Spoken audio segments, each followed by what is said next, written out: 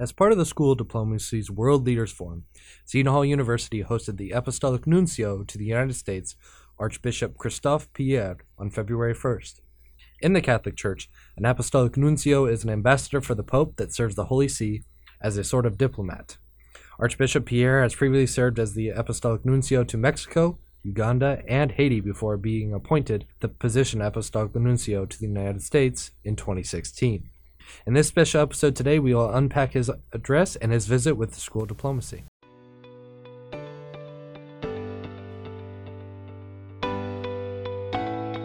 From Seton Hall University, this is The Global Current. I am your host, Drew Starbuck.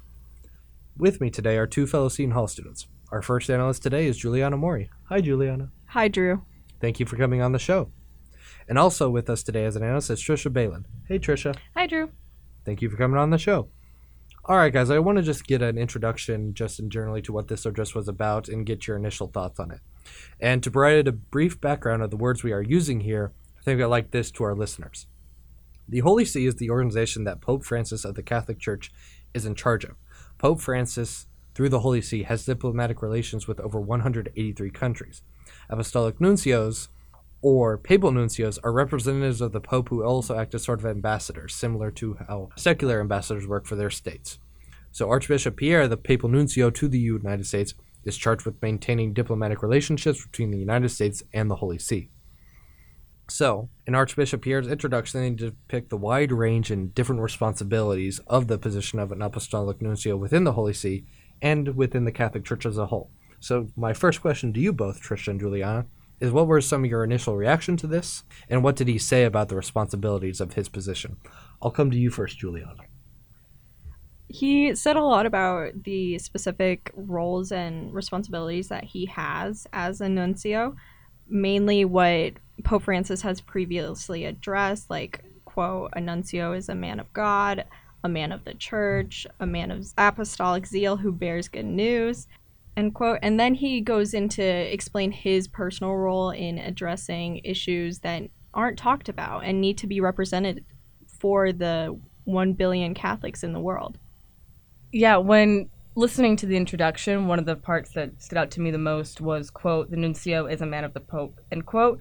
I found this very interesting because going into the address, I personally didn't know much about the Holy See in general or the role of the nuncios, and I feel like it was a good opportunity to kind of change my perspective, considering nuncios aren't your typical diplomat, since they're more or less representing a person, being the Pope, who can also be said to represent an institution, being the Catholic Church. So personally, as a diplomacy student, especially a freshman, we've been learning about states as actors and all the international theories that can assume diplomats represent states. So learning about the Holy See and the nuncios, I think, provides us with a more diverse perspective on what a diplomat can be and who they can represent on the international stage on a whole.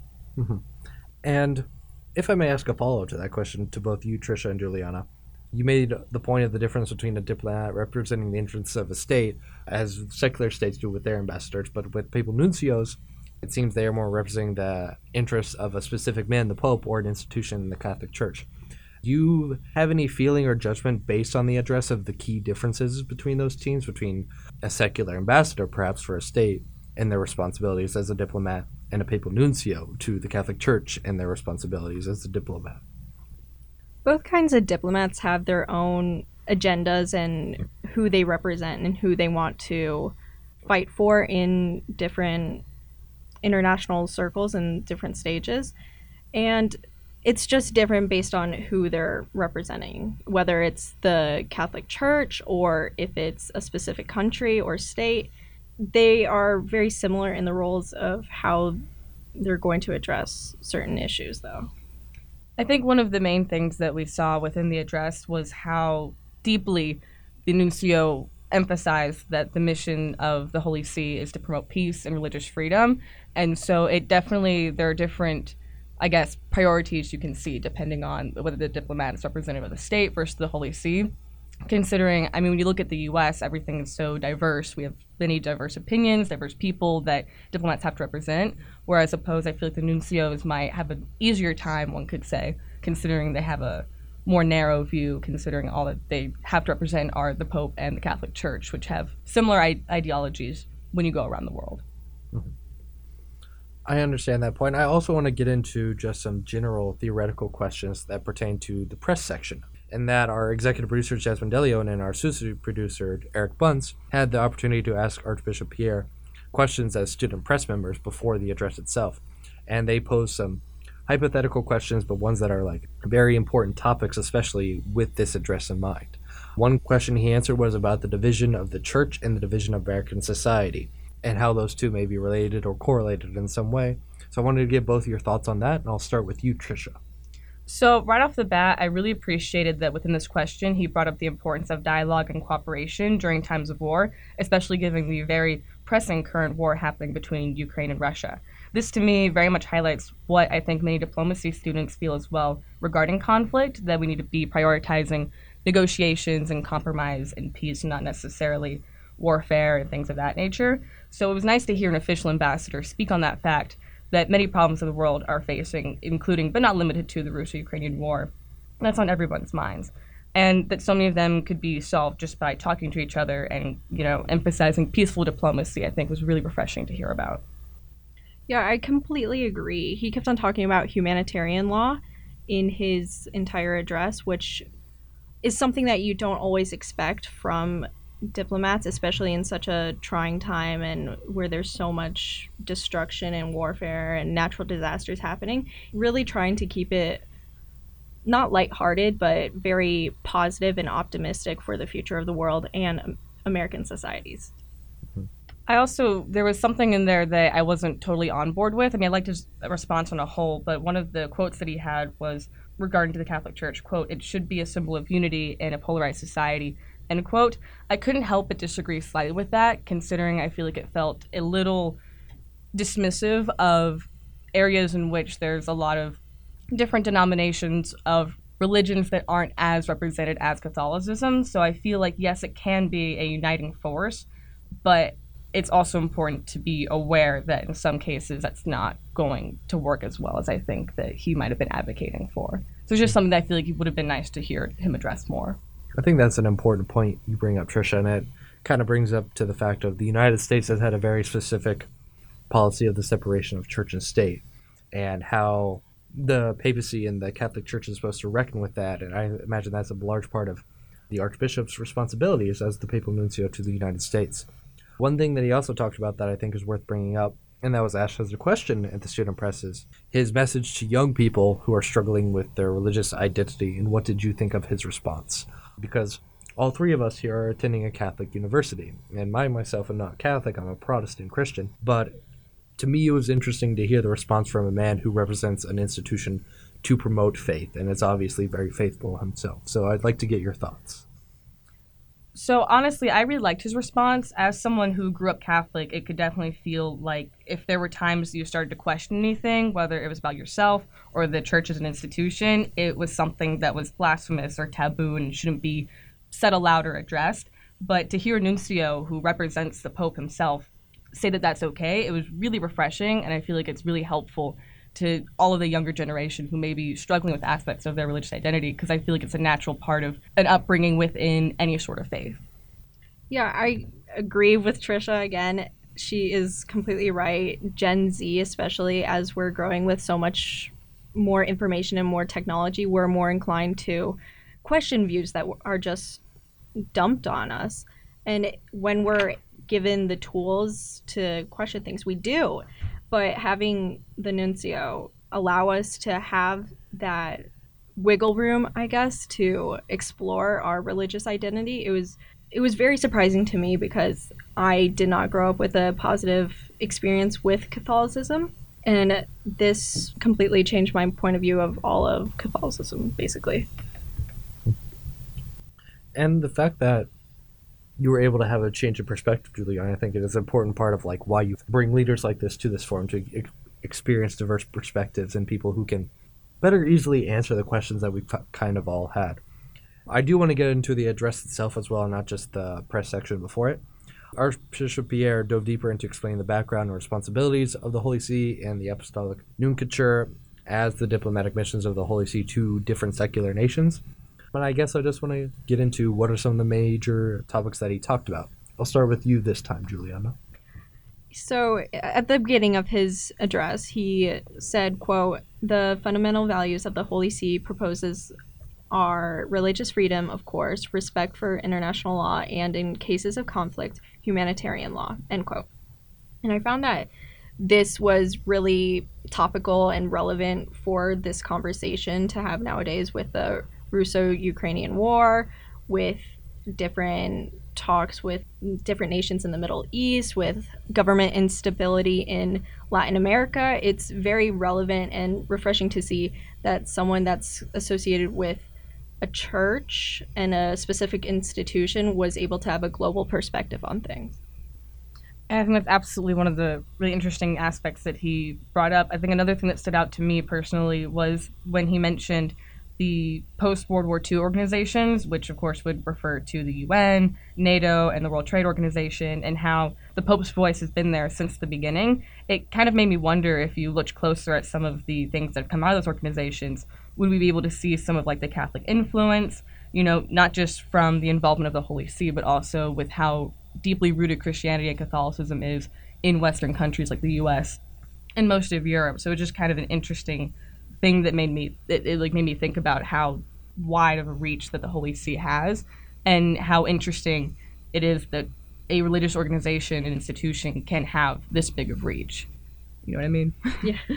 And I would just like to add that the Holy See does make a point to tackling important issues about the global South, especially, and other struggling communities, by having different representatives and ambassadors act as envoys and voices for the underrepresented peoples in the world. And that is so important, especially since Catholicism is such a major power, major force in the world, that it really goes to show that he was able to communicate different topics and different issues effectively.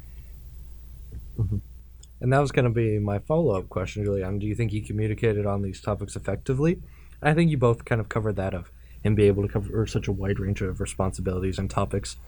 I think you both have already talked about what stood out to you the most, but I wanted to ask furthermore if there's anything else you want to add that he said that stuck out to you, or if you want to reemphasize something that you said previously. Another thing that stuck out to me was, like I said in the beginning, I didn't have much of an idea of what a nuncio really meant or what their responsibilities were going into this. So he made it very clear the distinction between the Vatican City itself and the Holy See, in which he said, quote, "The diplomatic identity of the Holy See is anchored in a person, not in a territory," end quote. I think that really clarified in a really effective way that the Holy See and the wide web of nuncios speak for the Pope and for the Catholic Church, and that while yes, we can say Vatican diplomacy is something he touched on, it is more proper to say the Holy See. So it's just an interesting bit that has helped me, I guess, reorient my view and kind of clean up what I was originally thinking as far as like what the Vatican City means. Yeah, the nuncio also expressed very strongly about his points of view on religious freedom. And he said, quote, that religious freedom is upheld as a fundamental principle for the benefit of all, end quote. And I found this interesting and very important to emphasize because it was really inclusive to different religions. I don't know if he was talking about other religions, but I interpreted it as he was opening the room for inclusion and diversity in the world and just having an open conversation between different churches. That actually reminded me of a question I wanted to ask you, Juliana, about his address on a whole. Do you think that we should be, I guess, critical of some of the actions of the Holy See and wonder if it's, I guess, proper to give religious figures such diplomatic power when there's a multitude of religions that could be considered underrepresented? Or do you think it's better to have like one religious leader that can advocate for religious freedom like overall? I think that having different diplomats or different ambassadors representing a specific group would be beneficial for the church, especially just to get a wide range of perspectives.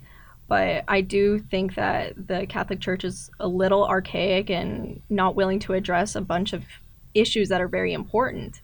So if only they were able to fix those big issues and address them head on and being transparent with the entire world, that would make more people inclined to learn more about the Roman Catholic faith. I completely agree.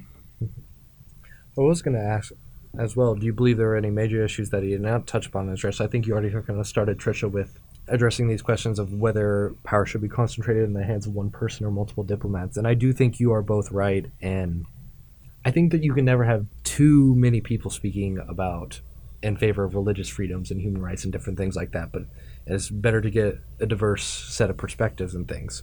However, the Catholic Church has had a policy of like trying to reach out to the world, but also there has to be more transparency on certain issues and processes that they make.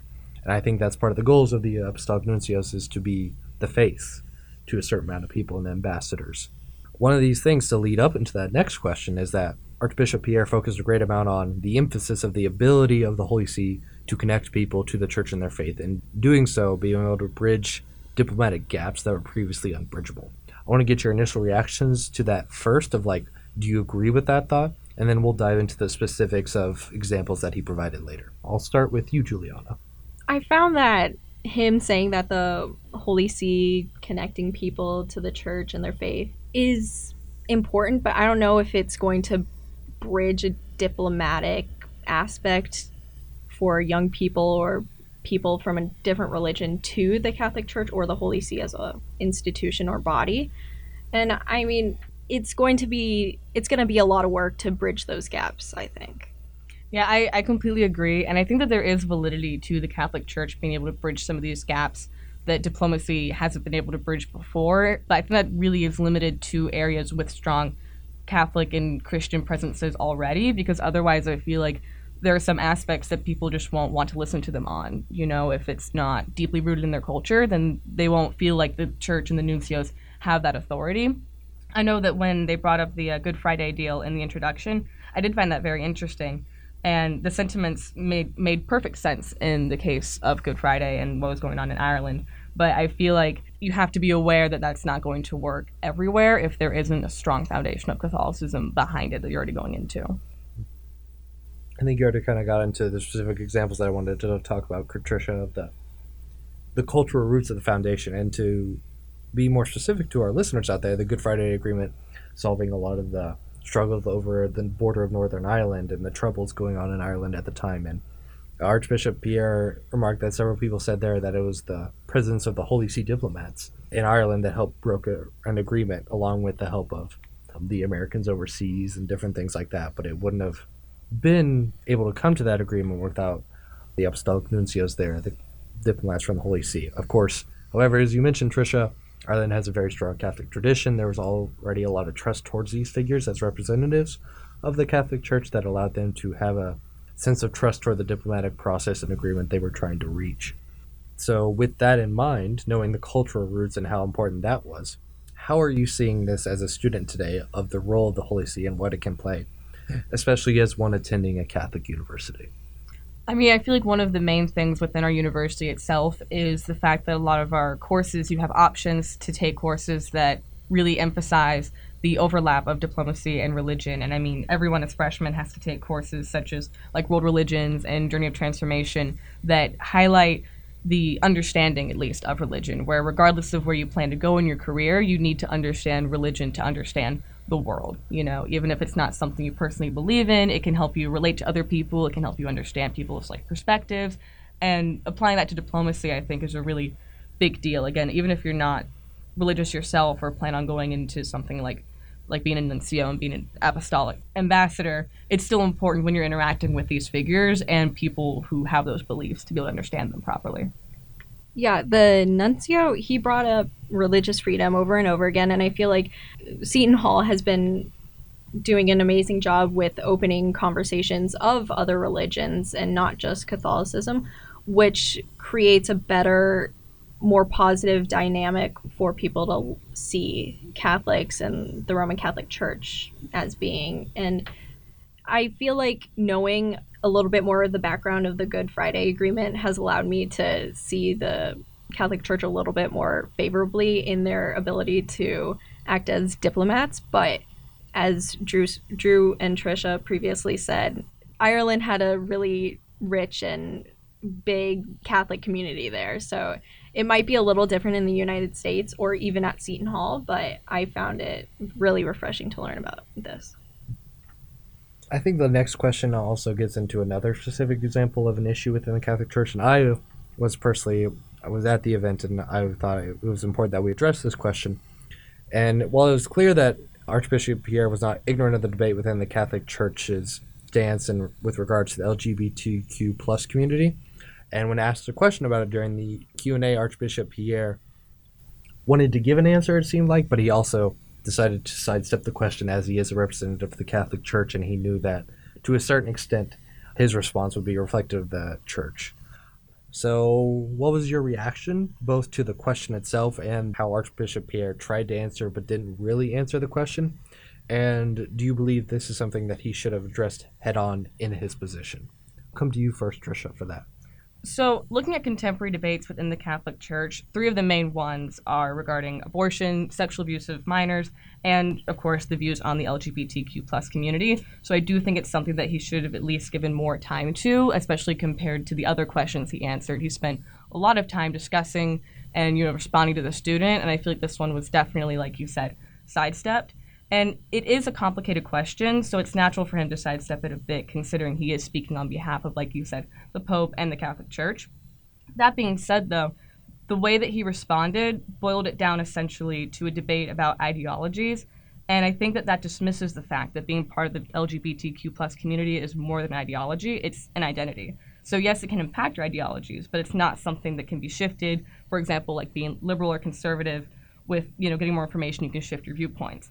On a whole, while his response wasn't bad per se, I feel like it was inconsiderate not only to the person who asked the question by not giving them a longer debate and time, it also, I think, dismissed those who were in the LGBTQ plus community who were listening and were probably hoping for a better response.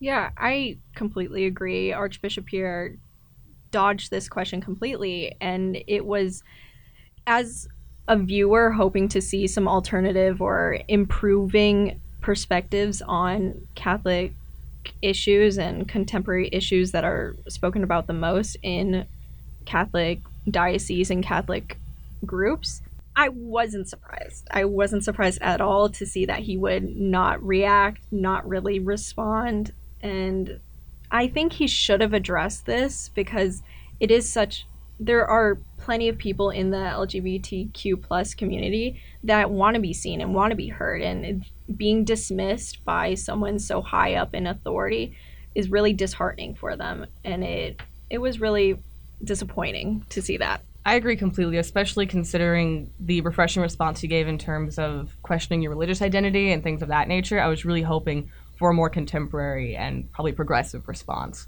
from him, being that he's in such high power. It would have been really nice to see. Yeah, and he even addressed women in power in Catholicism and in Vatican City. So it was really strange to see that he wouldn't address certain issues like the LGBTQ plus community in Catholicism, but he was willing to address women's role in the church, which it almost felt like he was taking a step forward and a step back at the same time. And it was strange to see, but it was sort of refreshing to see that he would be progressive enough to say that he is hopeful and optimistic for women's role in the Catholic Church. I think you both draw attention to important points and another issue that we didn't specifically question earlier, but that was part of the Q&A section of, I think it was our executive producer, Jasmine Delian, who asked that question about her being a woman, her wanting to possibly be an Apostolic Nuncio, as that being a potential career choice for her, and position that the Catholic Church holds with regards to gender being a disqualifier for certain positions within their hierarchy. I think we've covered in a lot of different topics in the discussion, but I do want to get to some summarizing and final thoughts from both of you. First of those questions, I want to ask, what was both of your personal impressions of Archbishop Christophe Pierre by the end of this address, and did that change from your initial impressions, and in what ways? I came in with sort of a negative perspective, not being hopeful for him to address progressive issues regarding controversial topics in the Catholic Church, but Archbishop Pierre was able to do a relatively good job in addressing some of these issues, which was refreshing regarding my personal experience with Catholicism and different Catholic churches. I was in a very similar spot where, I knew about the Catholic Church just from my personal upbringing, but I didn't know a lot of the intricacies of it. So he did a really good job making things clear and understandable. And as someone who's obviously interested in diplomacy, it was really nice to hear about this different perspective of it, even if it's not something I might not personally want to pursue. It was just an interesting look into those like inner workings. So I do regard him highly in the sense that he made things clear. He made it very interesting. But I do agree, I think that it fell short in a few of the more like progressive, controversial areas I would like to hear more about. Yeah, but I definitely enjoy the diplomatic aspect that you just said. It's not something that you think of when you hear the Catholic Church. You think of Mass, Easter, Lent. You don't really think of them being ambassadors and representatives for a huge community and communities that aren't really heard and are just underestimated, I guess. Absolutely, yeah. I think you both are starting to touch on the next question. I was just going to ask you to summarize your thoughts overall from the event itself. And also, both of you have touched on your personal perspectives coming into this event and also as students coming into a Catholic university and what that means in consideration and when you bring in a speaker like this. So I just want to ask, did you enjoy the event? Would you go to another event like this again? And how important is it that the university has speakers like this at its forum and different perspectives? I think it was really, really important that they brought people like him in, and I think it was a really interesting learning opportunity because overall I learned a lot. And I'm walking away from this with a much better understanding of how the Holy See functions, how the Pope is situated in like the diplomatic world. While there were definitely some things that I didn't necessarily agree with or that I would have wanted to hear more about, I think that Archbishop Pierre did a great job with the time that he was given and gave us some very valuable insight to what it means to be a nuncio and to be part of the mission of the Holy See. And I feel like being able to listen to his conversations with people and his address on a whole was really invaluable for diplomacy students. Like I said, even if you aren't personally religious or plan on doing anything religious in your future, it's definitely a needed aspect of diplomacy that, like you said, Juliana, wasn't super touched on before, I think. It definitely brings in more diverse perspectives and will help us all, I think, interact and communicate with people who are Catholic and who are deeply religious on the diplomatic stage in the future. Yeah, I really enjoyed this event, and I hope that Seton Hall plans more events like this in the future because it opens a conversation for people of different backgrounds, different religions, different ideologies, where they're from. It was so important and valuable to me to see someone in such a high position of religion have a progressive point of view on women in the church, and that really hit home for me personally. Oh yeah, absolutely. That was really interesting and refreshing to hear about. 'Cause I never, in my 18 years of being brought up in the Catholic Church, never really hear people respond that positively to women wanting to be in power in the Catholic Church. Well, this has been a great discussion. Trisha, Juliana, thank you so much for joining us. Now that is all the time we have for today. Be sure to follow The Global Current on Instagram and LinkedIn for updates on upcoming shows. This show would not have been possible without our dedicated crew, executive producer Jasmine DeLeon, associate producers Eric Bunce and Hamza Khan, technical producers Andrew Rokulia and Bobby Kyle, and of course, your host, Drew Starbuck. The Global Current is brought to you by Seton Hall University. As always, keep it current with us and catch us on the waves every Sunday at 8:30 a.m. on 89.5 FM WSOU. Until next time, thank you.